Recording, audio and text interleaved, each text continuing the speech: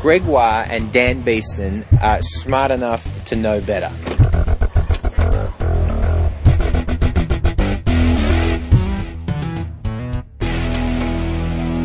Welcome to episode 62 of Smart Enough to Know Better. A podcast of science, comedy, and ignorance. I am Greg Wah. And I'm Dan Beeston. And in this episode of Smart Enough to Know Better, we will be interviewing Dr. Craig Cormick about the science of Ned Kelly. And I'll be talking about how to make steel. Now, don't shake your heads, ladies and gentlemen. The science of Ned Kelly. Well, there's no such thing as the science of Ned Kelly. You guys are just... Hey, everyone, these guys are... Well... You know what? I don't think that I like their derisive attitude. No, I'm not sure either. I don't think that. There's no need for that tone, listeners. Thank you, listener. I think you'll be put in your place very soon. You know what? I'm not even going to play the interview. How dare you? No, I'm not doing it. No, if you don't play the interview... doing it. I'm just going to ramble on about Australian comedians. Ed Kavalee. What about? Oh, yes, he was the voice. He was the voice. Yeah, I mean, not the voice. That was John Farnham. Yes, so try and understand it, Dan. For God's sakes. Yeah, Ed Kavalee from a very popular Australian radio show called Get This. And other places. He's TV's Ed Kavalee, etc. Yeah, that's true. He's a bit of an Australian darling now. He is. He's very lovely. But he's a Brisbane son. This is where he grew up, here in the north. Oh, think of the heights we could reach one day. But This was where I was listening to podcasts all the time. Every single day a new podcast would come out. And I was like, oh, I could totally do that. And then I started doing it. Oh, my goodness. And that led to this nonsense. So Ed Kavalee is sort of the grandfather of Smart Enough to Know Better? Maybe the dirty old uncle. The dirty old great-uncle, maybe? That's it. Fair enough. Thank you, Ed. I have been doing a bit of science this week. Really? Yeah. Really? Yeah. Really? Yeah. Good. You may not agree. It's not physics. It's not chemistry. It's biology. Oh, fine. We have time to kill. Let me tell you about the biology I got up to this week. Oh, no. I made a possum box. I mean, I bought the possum box. Right. But then I constructed it. Mm-hmm. So, it felt very manly. So you actually put a box together and a possum now lives in it? Okay, I bought a box. You painted a possum on the side? I made it look like a possum. Right. I have a possum in my roof. And it's like the best possum box ever. That's your roof. That's not a good thing. No. Because they spread disease, full of fleas. More importantly, they love to gnaw on electrical cables and start fires. And my house has burnt to the ground twice in my life. I don't need a third time. Not this house. Not this one. No, other houses. This one's only caught fire once, but that was before we bought it. Oh, good. Yeah. Good to know it's got a precedent. Yes. So there's this awful little possum running around. And so plan A was call the professionals. They came out, stuck a trap up in them. They're still like, we'll solve your problem. And it's done. There she is, over there. When I tell you to run, run. All right. The possum got caught in the trap. Yay! And then they carried him away. They're only supposed to carry him like 25 metres or something. Right. Because otherwise it's bad for the possum. Oh. But the problem is the possum will just run back to the roof. Yes, yeah, where he lives. Yeah. It's like your house. Like someone comes into your house, drags you out of your bed in the morning, and takes you out 25 minutes away from your house and goes, now don't go back to your house. Are you going to stop me? No, just don't do it. Yeah. Okay, I'll just you saunter back inside. Did it saunter? Did it saunter? No. The guy was like, we're supposed to take it 25 metres, but we might take this little chap on a bit of a trip. And which sounded like he was going to put his feet in little tiny concrete shoes and drop it. You do live next to the oceans. That'd be bad. I do. Down the pier. Take him for a little bit of a drive. A long walk off a short pier. But he's not dead. He came back. No, he's gone. Oh. Yeah. Oh, good. Another one moved in. Oh. About a month later. Obviously, it's high real estate value for possums. Yeah. Good. So, plan B, got myself a fake... Shotgun. No, you're not allowed to kill possums. They're Right. protected species. Okay. That would be against the law. Yes. I tell you what, though. I drive around now and, you occasionally see some roadkill in the suburbs, like someone's hit a possum with their car, and I just drive past going, someone got lucky. we need more hoons in my street. And remember, ladies and gentlemen, Dan lives in street on and you should drive at 80 kilometres an hour down road as often as you can. Someone did that recently. Missed a turn. went off the end of the road. Only a tree stopped it from going straight into the creek. Right. Yeah. Okay, so plan B. Yes. I got a rubber snake. Right. And put it up at the major access point to the roof. Oh, yes. And the possum went real quiet for a month or two. Although I think he may have figured it out. But I think the snake was the reason, because it's pretty effective. Yeah. So I went up there the other day and I'd forgotten I'd done it. Almost fell off the fucking roof. What the f***? Oh, that's Cobra! right, yeah. Plastic cobra! Yeah, plastic snake. So, possum's still in there. Yep. Plan C is in effect.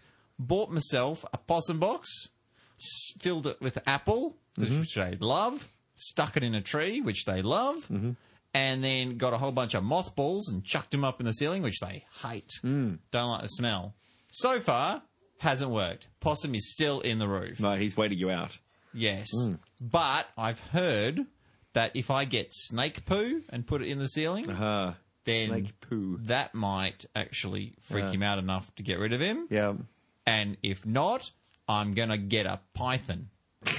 And I'm going to stick the python up in the roof. Yes. Hopefully, I'll end up with a fat python. And then you'll have to get something that kills a python, and then you have to get something that kills the thing that kills the python.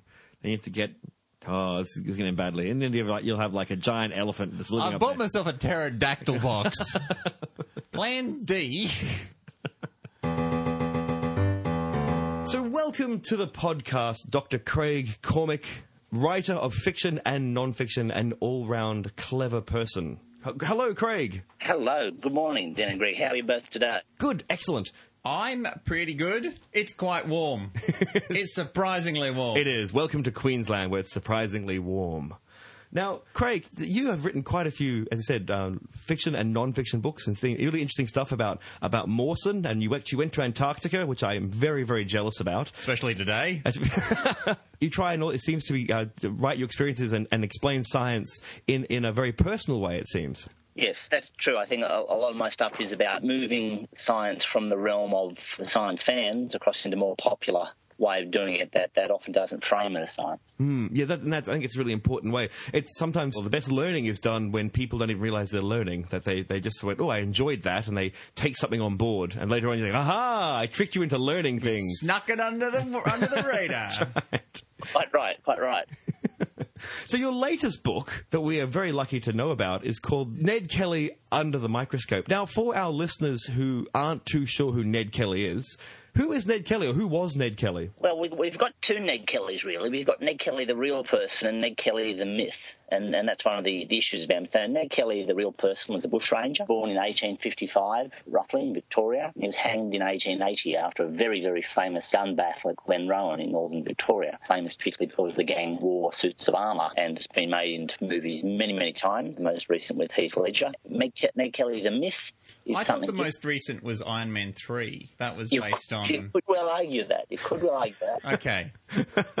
Yeah, Ned Kelly's a myth, a bit of a different person. He's about anti-police, anti-law, anti-society. Bikies having tattooed on their arms. I've met people up in far north Queensland, for instance. I was at a rodeo inland from Cairns at Atherton last year, and the guy next to me had a Ned Kelly T-shirt and a big Ned Kelly tattoo on his arm. I said, you're a Ned Kelly fan, are you? And he said, yeah, connotes, mate. Ned Kelly's the man. I said, oh, it's interesting, because, I was down in Glenrowan last year doing some research, and he said, where? Glenrowan, where Ned Kelly was shooting out, was he? He said, Ned Kelly lived in Victoria. Did he? And so Ned Kelly's a whole different thing to him. Is he all right? So it's sort of almost, it's like Che Guevara shirts. Young people especially wear Che Guevara shirts and have no idea what he stood for. Yep. Exactly the same. The best, actually, one of those things. Person I know heard this happen, so one generation removed here. But walking down the road, a young man's wearing a Che Guevara shirt. What do you call it? The political party. They're basically the extreme left, kind of like the DLP kind of people still. And when they sort of said to him, like, "Hey, would you like to be part of our group?" Then they said, like, "What do I look like, a communist to you?" And you're like, "You're kind of wearing a Che Guevara shirt, so you kind of." Anyway, yeah. The point of that is people don't seem to. They've made Ned Kelly into a status symbol. Yep. Or a tattoo. Or a tattoo, yes. Now, there's actually a scientific study they did in South Australia. They went through all the morgues and looked at tattoos on people's bodies, the dead bodies, and they found that if you had a Ned Kelly tattoo on your body, you were at a higher risk of dying from a violent crime. Wait, hang on. That seems back to front. That's causation, not correlation. That's right. And more likely to be involved in violent crime, you're more likely to have a Ned Kelly tattoo than any other tattoo. Now what I need to know is what can I tattoo onto my body to keep myself alive for longer? Like, is it like a little pixie or a fairy or something like that? Or, Che Guevara, it turns out.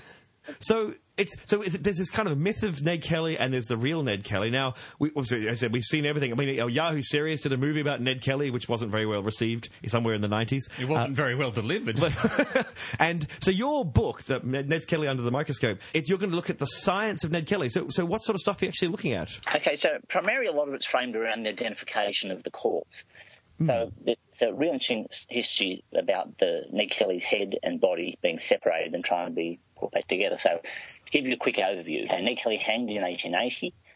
His head was then, they made a death mask of his head, and he was buried in the cemetery area of the old Melbourne jail. What's a death mask? A lot of famous convicted prisoners had death masks made, and there's a whole row of them down. You look in the museum, the old Melbourne jail, and inside the jail. So I've actually seen that mask. I've actually seen it's like basically plaster of Paris poured over the face at the moment of death, or just after death, and it's sort of his face sort of sleeping. Wow. He looks like he's sleeping. That's right, and it was very common at the time to do death masks, and we're just at the tail end of phrenology in this point. Oh, right. Up on bumps and heads, but they were still intrigued to have the death mask cast to see what they could learn about the characters in life. And Ned Kelly's death mask, there are a lot of copies of it made, and you do exactly that. They either chop the head off or they sit you through a cabinet, shape it or hair, put a thin string across the centre of the head, and put plaster of Paris, paint it over, and then string through, and you get two halves of a mould, and they make masks out of the mould. Oh, so they actually decapitated him for this process. That's uncertain whether he was decapitated for the process or he was sat through one of the cabinets where you sit on a chair and the head sort of sticks through. But what is known as death masks were made and lots of copies made. So we need that as a part of our evidence. So, okay, we've got a death mask, Ned Kelly. His skull may or may not have been put into the coffin with him, but there's stories that it was used as a paperweight. There are stories that it was buried. There are stories that to track down him. Then in 1920s, they were excavating Old Melbourne Jail and they dug up the old graveyard. They thought all the coffins would have been long ago rotted away, but they weren't. All these skeletons emerged. Now, a lot of bystanders are now waiting and watching because they wanted to get a souvenir of Ned Kelly, and there was an NK engraved in the wall. So when the coffins were burst open by the digger, everybody piled in and was grabbing bones and grabbing things and running left and right. Photographs of a guy holding up a skull. Look, I've got Ned Kelly's skull. And that was the authorities. And they packaged up all the bones and things, and they took them off to Pentridge Prison to rebury them at Pentridge. Promptly forgot where they buried them. That was a bit of time. Oh, no. Kept this skull. So Ned Kelly's skull went from institution to institution, ended up the Australian Institute of Anatomy for a while, then it was passed on the Australian Museum for a while, and then brought back to the old Melbourne Jail, where in 1978 it was stolen. So the skull had sat next to the death mask in a display case. In 1978, someone broke into the case and took the skull. No one noticed at the end of the day. Wow. A farmer called Tom Baxter, living right up the northwest of Australia, said he had the skull. He wouldn't say how he got it, coming to possession, and he actually had it hidden in a Tupperware container in a hollow log by a creek on his property up in the Kimberley. And that river flooded the log sometimes, got a bit worse for wear, and he held it for a long time. People were lobbying to give it back, but he'd say, no, it's, I've got to hang on to it. It needs a proper burial, blah, blah, blah. In Tupperware. Sorry? A proper burial in Tupperware. In a log. As he wanted, stipulated in his will. I want to stay fresh for 20 years, my Tupperware container. So skip forward a bit now to turn of the century, and Pentridge Prison gets sold off to developers. And down in Melbourne, Pentridge is now, they've got sort of little bits, a bit like Boggo Road Jail. In Brisbane. Where you have the fascia of the prison and lost construction development all around it. So prison was being sold off the land to make luxury apartments. But they've kept the front end of the prison. Anyway, as they were developing and digging and building, they started uncovering bones. Uh-oh, what's this? So they went back and looked through the archives and the records, and they found a hand-drawn map showing where these rows of reburied bodies were that were the ones from Old Melbourne Jail. And so the question was, we might have Ned Kelly's body in here somewhere. Now, it took quite a bit of time to do full excavation and dig up all the bones, but the question was then, if we've got the skeleton, can we reunite it with the skull and get the whole body? So Tom Baxter was persuaded to hand the skull in, and he did. He brought the skull back in and handed it over to the Victorian Institute of Forensic Medicine, who did most of the matching. Then the challenge was, amongst these dozens and dozens of bodies, how do you match, one, the skull with the skeleton? Yes. Then how do you prove it could be Ned Kelly's?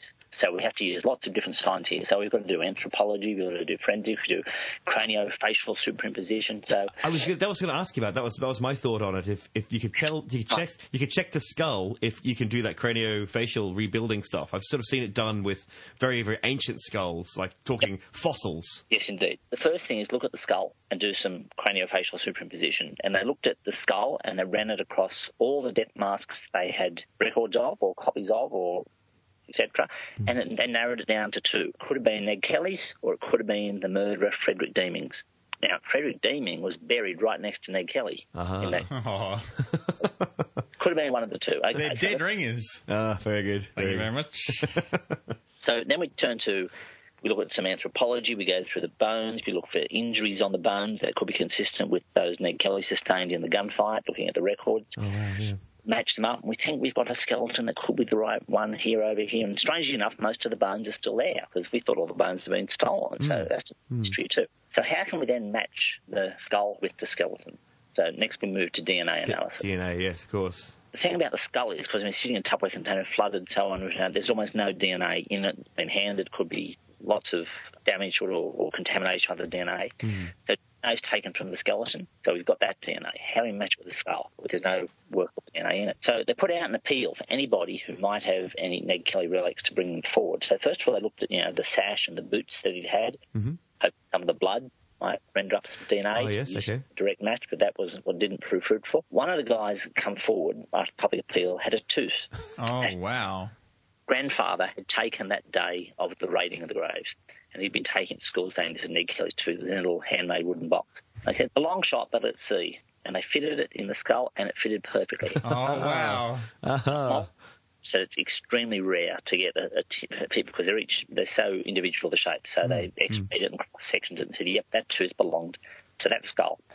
It can get DNA out of teeth because enamel protects the DNA inside them. So enamel's very hard. And we're able to get the DNA and look across at the same DNA from the skeleton, and then they got a living descendant of Ned Kelly's matriarchal line, so they can match the mitochondrial DNA. DNA. Wow. Okay. Women a line through the women's area, and if you look at a cell like an egg, and the nucleus is the yolk. If you're trying to get a nucleus match, you could do that from the blood, something that had been Ned Kelly. That didn't work. So then you go living descendant, and the mitochondria swims around in the white part of the egg or cell, relative match. And having done that, they determined that the skeleton they had was definitely Ned Kelly's, but the skull was not. Oh. Now, that's the part of the cell where you can tell whether they're a Jedi or not, too. Is that right? Is that what was Ned Kelly a Jedi is what the question I'm asking. Find me a Jedi so I can get a DNA match. That's our job for this year. There you go. 2014. Of course, since a lot of people put that on their statistical form, and we could work back. Because this is about match. It's really about saying this is saying you discount all the things that are not. You say, yes. We discount the chance of this not being. So then the question is, well, who the hell's skull is it?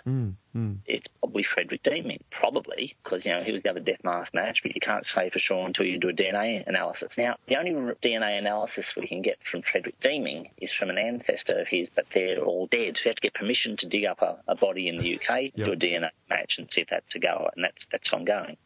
Now, they also discovered in the history of it that a few other people have since said, I've got Ned Skull, no, I've got Ned Skull, and they've shown pictures on TV or whatever. And they can look at the picture. It's like a hydra.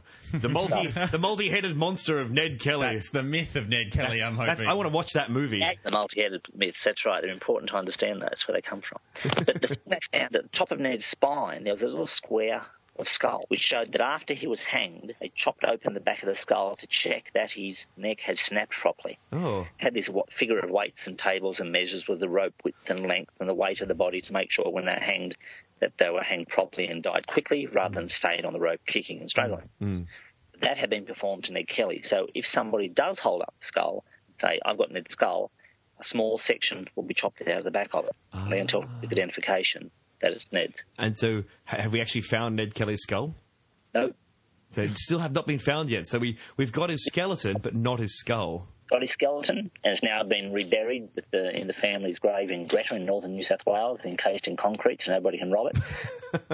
Wow. It's really incredible. So we're still on the lookout now. So if listeners happen to have a weird skull with a bit cut out the back of it, it could be very useful. It might be in your skull cabinet right now. Look around your scullery in particular. That's not what I thought it meant. You get in a lot of trouble.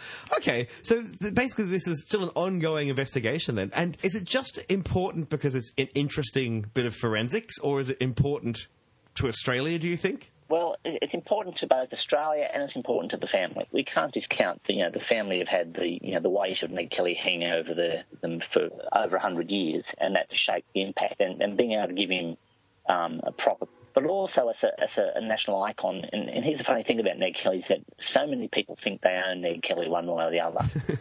Yes. Where they have an interest in him, he has become a national symbol, a national icon. People call him, Australia's prime folk hero, and he represents many, many different things to different people, and people interpret his history differently. And he means and either he was a murderer who shot down policemen in cold blood, or was oppressed by the police, and many things in between. And the more we find out scientifically, it gives us a bit more certainty as well about what type of person he was, understanding the context. So there was a lot of archaeology done around Glenrowan in the inn, and that shows a bit more, gives us more information about how the battle there took place, by where the bullets were found and how they were fighting, how they were hiding. ANSTO, the Australian Nuclear Science Technology Organisation, did analysis of one of the suits of armour to try and find out how it was made, since the prime theory had been it was actually made by a blacksmith who was sympathetic to the Kellys. Doing analysis of the armour, they found it was not heated to the proper level that a blacksmith would have heated it to. So it would have been heated on a bush forge and probably built by the gang. So that level of sympathisers they had in the towns and cities may have been overrated. Right, yeah. So was it actually effective armour? That's always wondered, because, I mean, that very iconic, the big bucket on his head with the slit in the front and the plate on his, he had plates on his chest and his legs, I think. That's about it. Not much over the legs, over the top of the thighs, I guess. Ah, top of the thighs, okay. And so wasn't it, was it an effective piece of armour? Well, yes and no. I mean, it didn't save Joe Byrne's life, and he actually got killed. Of members, Joe Byrne died in the end because a bullet went between that little gap between the main bit of armour across the chest and body and the leather strap holding the bit under it. Right through that little gap and hit him in the groin, he bled to death. Oh. That's the RoboCop trick. Yeah. No one ever shoots RoboCop in the jaw. These guys, these Glenrowan cops knew what they were doing. There were some parts of the armour were extremely clever in that it was really strongly bulletproof, very heavy to wear, very slow to walk around in, restricted your visibility a lot. It weighed about 40 kilos, is that right? Yeah, it weighed about that. I put on a replica before and it's bloody heavy. Now, here's something, a little bit of information most people don't know too. Anybody's ever put on a replica helmet, the first you'll notice is it cuts into your collarbones like hat, and you think, how did they wear that? It must have been tough in those days. It's not how they actually wore it. If you ever see a picture of Ned Kelly's helmet, or any of the gang's helmet, you'll see at the top, front, back, sides, there are two holes punched into the metal. They actually wove leather straps through those, and so the weight was carried on top of their head. Oh, right. Oh, you see, so the leather straps went over the top of your head, and so basically it was like wearing a big metal hat. Yes, it was, because it was the straps were woven through the top of the armour, so that your head carried the weight of it. Right, okay. That's really kind of amazing. So their whole idea was to try to be like the knights of old. That's why I always kept looking at that's sort of a throwback to the mounted knights. But my issue with that has always been they're mounted knights. That if you stay on your horse, you're going to be fine. But if you try and wander around in big, heavy suits of armour, you're done, basically. And I guess that's a good analogy, because the armour was actually designed that they could wear it on horseback.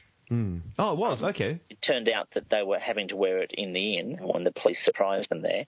And it certainly protected them. They all walked out in the van and shot at the police, and the police shot back at them. But Ned Kelly, unfortunately, sustained some wounds in his hand straight away in the first battle, and so he couldn't load his gun properly. Then a wound in his foot, and started bleeding out very badly. And you could argue, had they been better at covering the fuller body or not making some vulnerabilities, they may have turned out a bit differently. If they'd actually maybe talked to an actual blacksmith and said, here's our plan, had the blacksmith go, it's a good start, but maybe you should not be so silly. From what I understand, the suspicion that they actually made a beta version like a few months earlier and sort of figured out where the problems were. Is that right? Well, there's certainly an evolution of the armour, and the first one is probably Joe Burns because the eyesight is really tiny. It doesn't have the same flexibility. As they went on with them, they get a bit better. And so they designed shoulder things on one, and you can see where they sit. So clearly there was an evolution in the building of them. There has been a story of their fifth suit of armour floating around, but until it emerges, we'll never know whether that's true or not. That's the one Tony Stark designed. That's that one. With the hydraulic arms. No, in all seriousness, though, because my knowledge obviously is not enough, did they use it more than once, or did they make it go and get killed in it, or was it used in multiple crimes? No, that was the first time it was rolled out. The shootout at Glenrowan was planned to be a huge thing because the whole idea was they'd ridden to a nearby settlement and shot a former member of the gang, Aaron Sherritt, who was a collaborator with the police. A lot of discussion whether he was double-crossing the police or working with the Kelly gang. Anyway, he got shot by them. That was meant to trigger a police train being sent up a line, and they had taken derailed parts of the line. The police train was supposed to come around the bend, fall off into the gully. All the police would be killed by the gang. It would start a huge rebellion. So it was not a small incident. It was underpinned by a huge amount of planning, and it was going to be a major incident. Turned out the police were very, very slow to get themselves going. The Kellys had been at Glenrowan for 36, 48 hours, waiting without sleep, waiting to arrive. And then the schoolmaster, Thomas Curnow, was let out of the inn where he was one of the many hostages, said his wife was sick, and he went and warned the police, ran down the line with a red cloth and a lamp, and the train pulled up before being derailed. They fixed the rail, then pulled into the station and caught the Kellys by surprise. So the police bureaucracy was what saved them. their inability to leap into action. Had the police moved quicker, things would have turned out very differently. Wow. So, Craig, with all this research you've done into the science of it and to the myth, what does Ned Kelly actually mean to you personally now? Like, what do you think happened based on what you know, and how do you see Ned Kelly and the gang? Well, I've always been a Ned Kelly fan, and I guess I've always been driven to, rather than the myth of him, trying to find the real man behind it all. And that key question people come back to, outlaw or villain, was he a criminal or was he a hero? And I think he was a bit of all of those. There are parts of his story certainly were cold-blooded. There are parts of his story certainly he was persecuted and harassed by police. There were parts of his story certainly his response to that was considered very violent at the time. They were, and I think a lot of the people who have lionised Ned Kelly would probably identify with him at the time. They were hard times. They were very different times than ours, and it's very hard to look back in retrospect and understand the past without a ability to sample the broader social context. But I feel that Ned Kelly, from a very, very young age, was on this path, or this trajectory or pathway he was on, and he had never had the opportunity to deviate from it. It was almost a foregone conclusion very young that he was heading for trouble. Now, if it had all gone his way, like the train had been derailed and they'd managed to kill the police, what were they trying to do? I mean, what do you think it would have led to? Well, there's a theory they were working to set up a republic in northeast Victoria. Wow. I don't know whether that's how much certainty that is and what reality and how long that would have stood, because certainly the government would have sent in troops in big numbers against them. Ned Kelly certainly had a lot of supporters. The theory is that at Glenrowan they had rockets set up to fire into the air to alert their co-conspirators who were sitting hills on their horses and waiting to join in the overthrow. You would have to say, though, what were they thinking? Yes, yeah. We're talking here post-Eureka Stockade.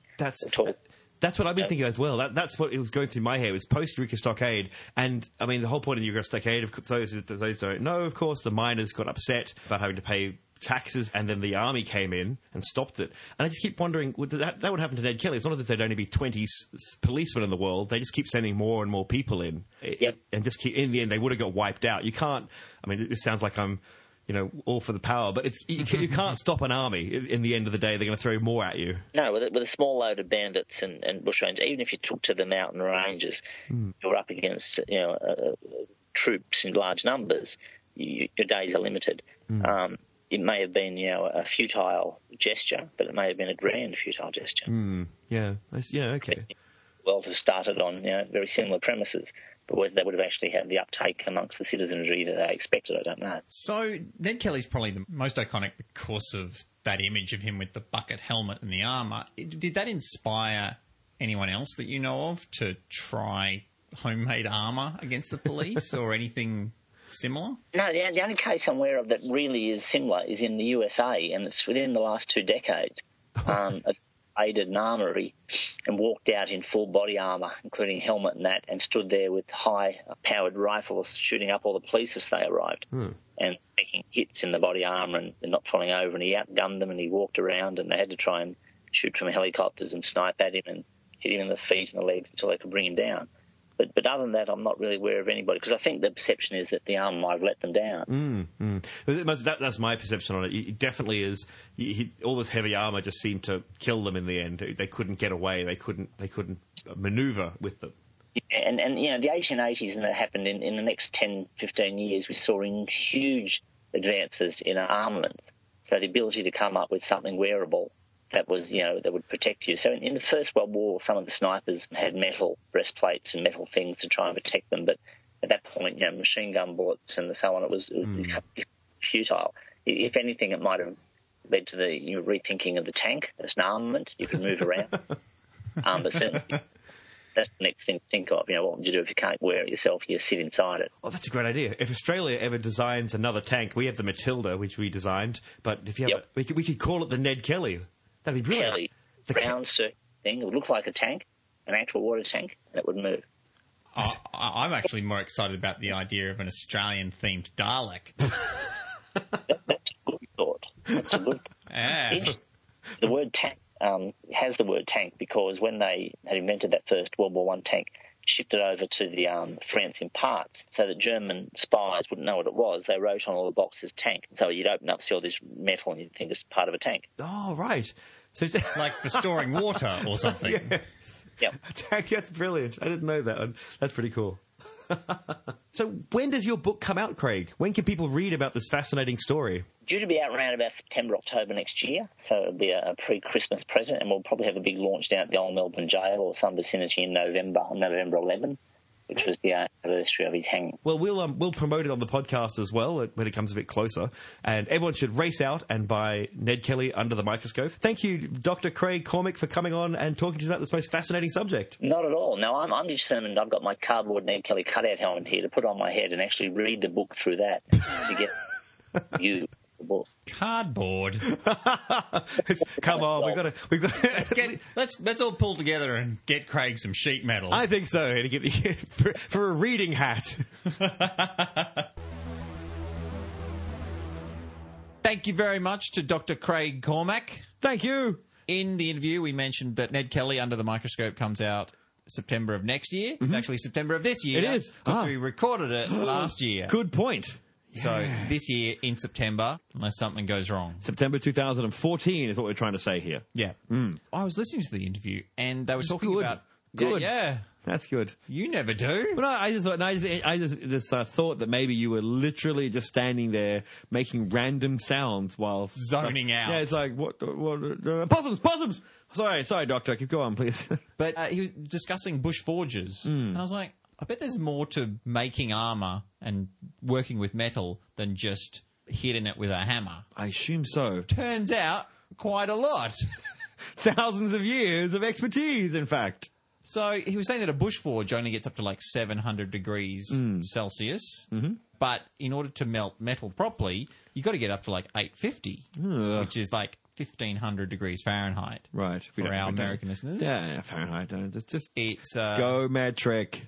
Go metric. Is it the people sometimes say, the only thing I've heard about Fahrenheit, people go, it more fits into the human experience. Yeah. But that's a dumb reason to do things. It's like going, we only pick the meter, it's a human experience. Or the kilogram, it's a human experience. Yeah. And you know what? You don't need 100 degrees to differ between cold for a human and hot for a human. Yep. You need 5. It's quite nice. It's a bit cold. Yes. It's a bit warm. It's too cold, it's too hot. That's right. That's all anyone ever says. Humans don't really care about 35 or 30. I mean, the difference is who gives a crap. Yeah. It's humidity, anyone. Anyway, it's humidity. Oh, just living in Queensland. I know. You sound like an old man. No, you sound like the woman in an office that everyone hates. What? Okay. It's so hot. Oh, no, it's not the heat, it's the humidity. Fuck off. Sounds like someone's got a case of the Mondays. Punch, punch, punch. Wow. Okay, so when you heat up your metal... 700 degrees Celsius. Yep. You've got to make sure it's heated all over to the same temperature and all at the same time. because you don't want it distortions and changes and fluctuations through your metal. Okay, yep. If you just let the metal cool down, the microstructure of the material is like blobby grains. So it's sort of like a whole bunch of corn kernels glued together, and that's what your metal looks like. But if you plunge it into water, then all those blobby grains it actually solidifies into needles, Right. which makes it really hard. If you could cool it down fast enough, you can lock the metal in a solid state before it can form crystals, and it becomes an amorphous solid. Huh. Do you know what an amorphous solid is? Is it? No. Glass. Whoa. Science glass. There you go. So you can melt metals into a glass-like shape or form. Or substance. Substance. So it's not glass-like, it's glass. Now, the glass that we see as glass is silicate glass. And it is an amorphous solid all by itself. Right. But with metal, you have to supercool it. Hang on. So you take When metals and cool. You mean you can see through the metal? You can't see through it. Right. But it has the structure of glass. Oh, I It's see. an So- amorphous solid. I see. And that's It what can counts shatter. as glass. Because you could have opaque glass. Yes, of course. Yeah, I see. Black. Yeah, of course. Okay, so you can And it shatter like glass. Shatters like a bitch. I see. Yes, I'm with you now. Now, in order to cool it fast enough, you have to drop it by 1 megakelvin per second. Right. So you can only really do that with like seriously teeny tiny threads of it and like rush super cooled stuff past it. Yeah. And stuff. It's like 1,000,000 Kelvin a second. Yes. Yeah, that's what a megakelvin is. Yeah, that's right. Yeah, that's right. That's, degrees. Yeah, that's But okay. it's very strong. So you sort of Probably can't do that in a bush forge. you can't scratch it. Right. Okay. or it's hard to scratch. It has low ductility, so if you add tensile stress, snaps really easy. Yeah. Really brittle, just like glass, Right. Yep. which can be very confusing. For instance, a pencil's hard, but brittle. You can yeah. snap it. Yeah. An eraser, soft, but doesn't snap. It's very ductile. Yep. In metallurgy, there's all sorts of things. There's the toughness, which is the resistance to fracture, Yep. which is your eraser. There's the hardness or resistance to deformation and scratches. There's brittleness, how likely it is to break rather than bend. Plasticity, how much it will bend and not return to its shape, like you'd want for armor. Yep. Because if you got armor, you'd want, when you hit it, you'd want it to bend and absorb kinetic energy. You wouldn't want it to sort of pop back out. 'cause Right. then that would hurt you more. Yeah, it could. Maybe. Yes. Yeah. Whereas if you had a knife or a spring, you would want that to have a high elasticity Sure. because it's got to return to its original shape. So when you're bending something, it goes elasticity, and it hits a point where it reaches the limit of its elasticity. Yep. And then That's permanent deformation. Yep, and that's it's a plasticity range. Right. And then it's got its fracture point, Right. and that's when it snaps. Okay. All right. Yeah. Okay. Some things don't scratch, but if you hit them with a hammer, they shatter. Yes. Or they can erode quickly or slowly, or they can withstand heavy loads. So there's all these different Yeah, things. there's different but things, it comes down to its hardness, its elasticity, and its plasticity. Right. Tempering involves softening a ferrous alloy to make it stronger and more resistant to fracturing. So you get your, like for instance, a sword, and then you heat it up to 850 all over, dunk it into water. Generally, you can dunk it into other stuff. Yeah. But water's a good one. Water's pretty good. Yeah. The blood of your enemies. The blood of your enemies. Yeah, that could work. They did used to do that a bit. Supposedly, maybe it's a bit of a they say about some sort. Urine, Yeah, anything you like. Yeah, milk. Just, Who knows? yeah, anything. Just as long as it's If cool. you dunk it into oil, it doesn't cool as fast. There you So it sort of congeals around it. go. Okay. Yeah. Interesting stuff. It becomes a slurry. But yeah, dunk it into water. It goes snap. Well, not snap, but nice and hard. Yep. Very quickly. But brittle still. So Right. you hit something with it, it's going to snap. Not a good idea. No. Filled with those little needles. Mm-hmm. And so then you heat it up to the point before all those needles melt again into a gooey blob. Yep. And what happens, you heat it enough so that they start to readjust their shape and create a sort of a lattice Right. Yeah. Okay. inside it. Orientation, And that makes it, yep. yeah, and that makes it more resistant to fracturing. So it's fairly hard. Tempering makes it slightly less hard, but slightly more resistant. And that's Right. that's generally the trade-off you get. Okay. Yeah. I see. Yeah. Why? Yeah. So very delicate balancing act. Now, tempered glass, quite similar. If you cool the outside of glass quickly, because you've seen them blow glass. Yes. Yeah. And then they let it cool down and it becomes a nice thing. What you do is you put that into water the outside of it gets cold really quickly. The inside of it is still hot. So the outside has solidified. The inside cools down and shrinks. And what that does is it pulls in on the edges of the glass and compresses the outside of the glass, which makes the outside of the glass harder. So it's under stress. Yeah, But holding. that stress is pulling it together. Right. So if you smash it, instead of creating great big blades of glass, you create those little square patterns that you see in safety glass. Like in your car windscreen. Yep. Car windscreen or shower glass, stuff like that. And that's because the inside of the glass is actually pulling on the outside of the glass and stopping it from sort of just whizzing off. Yeah. So if you could imagine some attractive sequined pants. Right. Okay, and if you would like to... I can. Definitely can. Imagine tearing them into pieces quite easily. But imagine that you had legs made of thousands of rubber bands that all pulled on sequins. Yes. Then they'd all sort of pull in together and form a sort of a tighter mesh. Yes. And if you try to chop it up, then you would have like chunks of rubber band with like sequins pulled against it. Yes. So that... How long do you think you'd come up with this analogy? That sounds like this is very tortured. The idea that you're I lying think in your bed late at night and just going, secret pants. That's what I'm going to do. I think it's quite obvious to the listeners. I spent almost no time coming up with that analogy. You wouldn't think that how fast or slow you heat something changes its structure so much, but it's forming crystals inside these materials. That's pretty cool. So with the Ned Kelly Bush Forge, they couldn't quite make it hot enough, so they couldn't be able to make a really good armor. That would just be quite a soft, it wouldn't have very soft metal. It would have been, it wouldn't have gotten up to the point where they could make it really hard. Yeah. Although maybe that helped them out because a softer metal would probably absorb kinetic impacts from bullets a little bit more effectively. instead of shattering under a lot of under the shot. Yeah. Then again, bullets back then, the little balls they fired, the musket balls, weren't that powerful. They weren't. No, they weren't likely. I mean, they could kill should you. have got a tennis racket. They said, that might not work either. No? I guess, but they weren't very strong. They were not like a bullet of today, which has a lot of energy behind it. The musket ball wasn't that energetic. No, the musket was such a beautiful weapon. They still got him though. They still got him in the end. They got him in the end. No, he protected that bit. They got him in the foot. You have been listening to Dan at smartenough.org. And also Greg at smartenough.org. You can catch us on Twitter at SE2KB. And also Facebook as well. And check us out in our forums, smartenough.org. Click on the big button that says Archive. Forums. And if you're a bot, you're not welcome. Don't come, bots. And if you're a Russian bride, my email is dan at smartenough.org.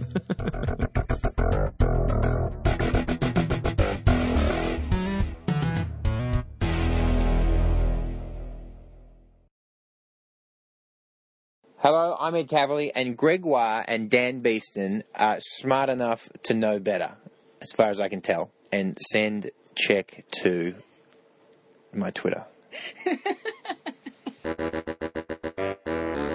Test 1, 1, 2. And you'll be able to hear him. You won't be able to hear yourself, except because you're talking, so it'll be in your head already. Yep. Hopefully you know what you're saying. Hopefully. Never stopped me before. That's the principal tenet of the podcast. So your latest book that we are very lucky to know about is called The Science of Ned Kelly? Or Ned Kelly Under the Microscope. Sorry, yes, of course. Sorry, Ned Kelly. So we'll cut that out a bit. Otherwise, The bit where you completely screwed up the title of the book. Let's not do that. Moments after he told you I know. what the book was titled. I'm full of Codral right now. It's actually too interesting now for me to cut it out. Thanks, Dan. Thanks. Appreciate that. What do you call the political party. The Greens. No, not Greens. The Labour Party. No. The Liberal Party. No. The Australia First Party. No. Stop. I was talking to someone about true crime in Brisbane, and so I said, I remember a couple of years ago, some guys got into this rich guy's place down the coast using wetsuits. Yeah. And assassinated this guy. And so I'm used to the idea of going, wetsuit salesman, have you bought a... Totally different story. Not a totally different story, slightly different story. Like the Three Little Pigs and something else with pigs. No, the one with the wolf. Right. Anyway, similar stories. Short and sweet. All right. Short and sweet. Look, it'll be short, Oh, that's good. but it'll be Tartars all. Excellent. Good. That's what we need.